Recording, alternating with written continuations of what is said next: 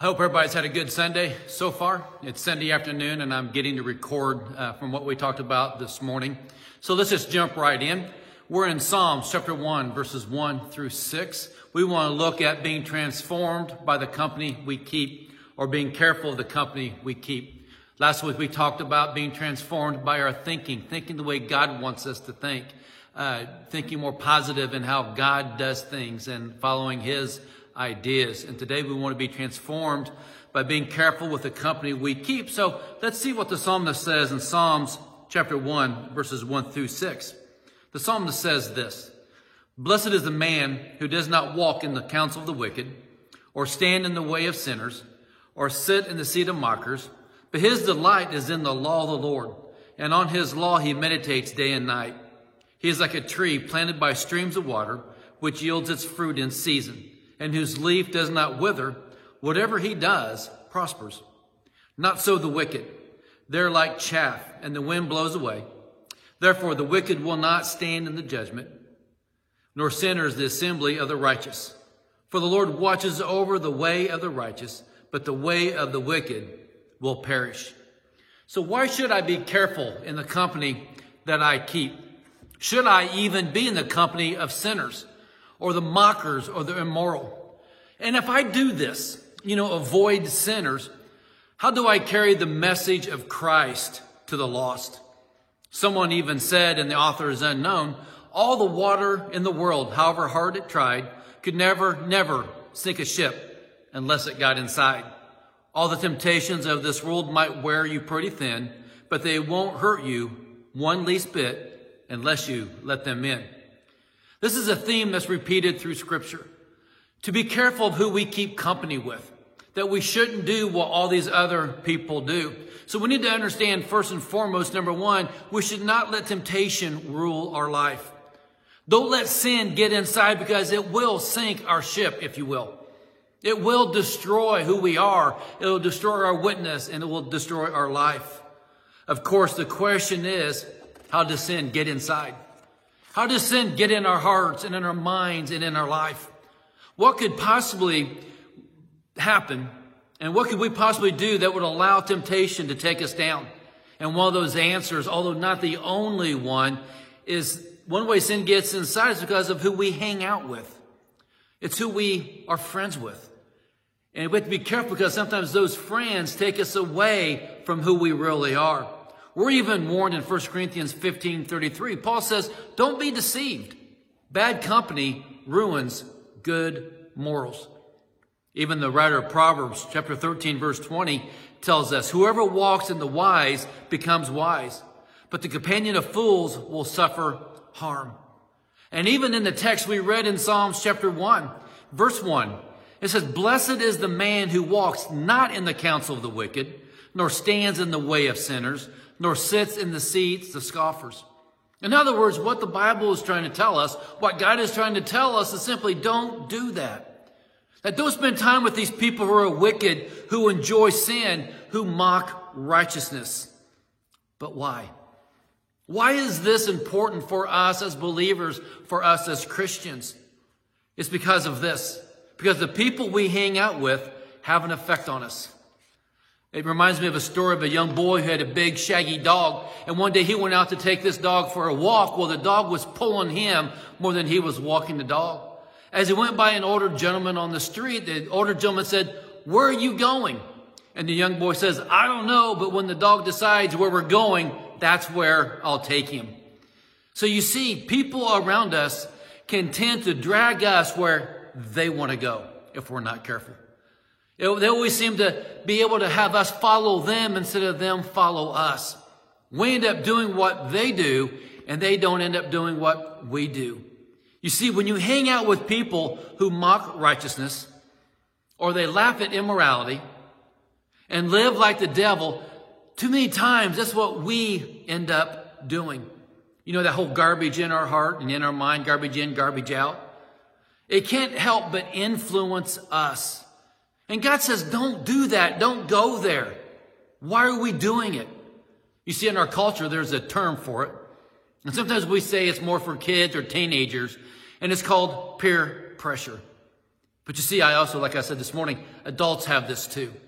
We allow what other adults want to do. We allow other adults to lead us to where they want to go instead of us leading them to where we want to go. Many Christians do it. They like the food, they like the entertainment, and they like the mirage of being an adult. They boldly but unwisely say, I am not a child anymore. I can handle this. But as Proverbs 13:20 says, the companion of fools will suffer harm. So how many agree with this? That we shouldn't hang out with ungodly people. You know the whole idea, bad company ruins good morals. Maybe you're thinking, well, yeah, this is a trick question. If you are, you're right. Because there's a problem here. Because as Christians, this command confronts us with the conflict we have to figure out. You see, God has told us not to hang out with bad people. Remember the moral ones, the scorners of righteousness, the sinners. And yet one of the complaints that the Pharisees had against Jesus in Luke 15:20, they said, this man receives sinners and eats with them. Jesus ate with sinners? And you may ask, okay, what's going on here? If the Bible says not to do this and Jesus did it, what's going on?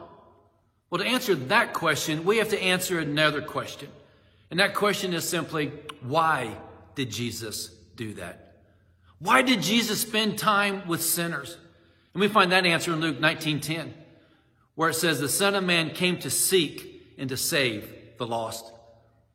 So is that what God wants us to do? Does God want us to go and seek and save the lost? Of course he does. Does that mean, like Jesus, that we need to spend time with sinners? Well, but now you have to wait a minute again. Again, if I'm not supposed to be companion of sinners, if I'm not supposed to hang out with the immoral and the unrighteous of this world, how can I possibly spend time with them, eat with them, and be around them? And it's a huge question mark for a lot of Christians. And so many times we as Christians, and sometimes we as churches, have taken it to the extreme almost, and to err on the side of caution, we said, well, if that's the case and we're not going to hang with them, we're going to stay in our own little group where we can be safe, and we don't have to worry about being swayed or pressured to go their way. So they don't seek the lost at all. They don't build relationships with those sinners or the immoral people of the world. They just pretty much sit back and say, well, if it's up to me, then these people are going to hell. But in Matthew 28:19 through 20, Jesus commanded us. He says, go therefore and make disciples of all nations, baptizing them in the name of the Father and of the Son and of the Holy Spirit, teaching them to observe all that I've commanded you. And behold, I am with you always to the end of the age. So I love what it says in that last sentence. It says, behold, I am with you always to the very end of the age. You see, if we're going to do these things that the Bible says we're supposed to do, to go into all the world and to seek and save the lost, means we have to be around the sinners, be around the immoral, be around those people who scoff at righteousness, but we're going to do it because God is with us. And that makes all the difference in the world. So how do we do this without getting our hands dirty? How do we go about this and their bad company doesn't spoil good morals? Someone said it this way. Yes, Jesus hung out with prostitutes, drunkards, and outcasts. Here's the thing, though, it says. By the time Jesus was finished with these people, they weren't prostitutes, drunkards, and outcasts anymore. You see, Jesus came to transform people, not indulge them. And when we understand Christianity is about surrender, not comfort, and when we align ourselves with his standards, not the other way around, we understand what we can do and what we should do. We need to understand that the reason Jesus spent time with sinners was to change them. It was to influence their destiny. In fact, it was to change their eternity. He came to go into their specific settings, to go to where they lived, but to bring them to God. But understand, Jesus did not go to spend time with them to indulge their behavior. Jesus didn't have to go into the bars and have a few drinks with them just to be part of the guys. You see, Jesus never compromised his purity in order to reach the lost. But he went to the lost with a specific goal, and that was to change their lives. But again, the question is, how do we do that? I mean, when you spend time with a non-Christian in non-Christian settings and you spend time doing these things, do we ever think about how we can bring them to Christ? How we can allow our lives to show Christ in what we're doing and what we're saying? When we're with non-Christians and you know they're not Christians, maybe we need to ask ourselves, why are we there? Is it to bring a positive influence, or is it just to be part of the crowd? Think of it this way. When you go to a restaurant, we go there to what? Eat a meal. When you go to the grocery store, you go to get groceries. When you go to a movie theater, you go to watch a movie. So in other words, you don't go to a restaurant to buy groceries. You don't go to a grocery store and watch a movie. And you don't go to a movie theater to eat. Now, I understand there's some theaters that offer that now. You can have dinner and a movie and all those things, but those are rare even today. So understand, each thing has a specific goal, a specific purpose. So if I go as a Christian to spend time with people who are lost, we should not go to engage in sinful behavior. We shouldn't go to do just because they're doing it, but we should go and we need to be with them, but not be part of that entertainment and not surround ourselves with what they were doing. I should go where I go to bring folks to Christ. It's like the big church. I believe it's Oklahoma. It's a big church, has multiple services, and I don't know how many thousands of people it has on a weekend of all the different places they reach. But they deliberately reach out to people within their churches to recruit them to go get involved in civic organizations in and around their community so that Christians can have an influence in the community. And personally, I think that's awesome. I think it's a great thing that when we can have this influence in what we do and what we say. A lot of people don't want to get involved in politics. I don't want to be involved in county politics or state politics. I don't want all the headaches. But when we think about the positive that we can do, even doing that, by representing Christ, we can make a difference. You see, my point is this. We need to find people who are lost and make it our goal to reach them for Christ. And it comes down to this. You see, if we believe there's going to be a coming judgment, in other words, if we believe there's going to be a second coming and Jesus is coming back and there will be a judgment, if we believe that, the question is, do we believe people will go to hell? Do we believe that we need to get out and reach the lost people? And if we do, the simple answer is we need to do it.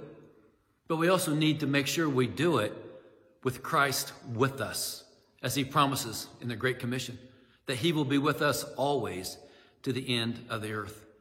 Folks, my courage for you today is to step out and to change somebody's forever.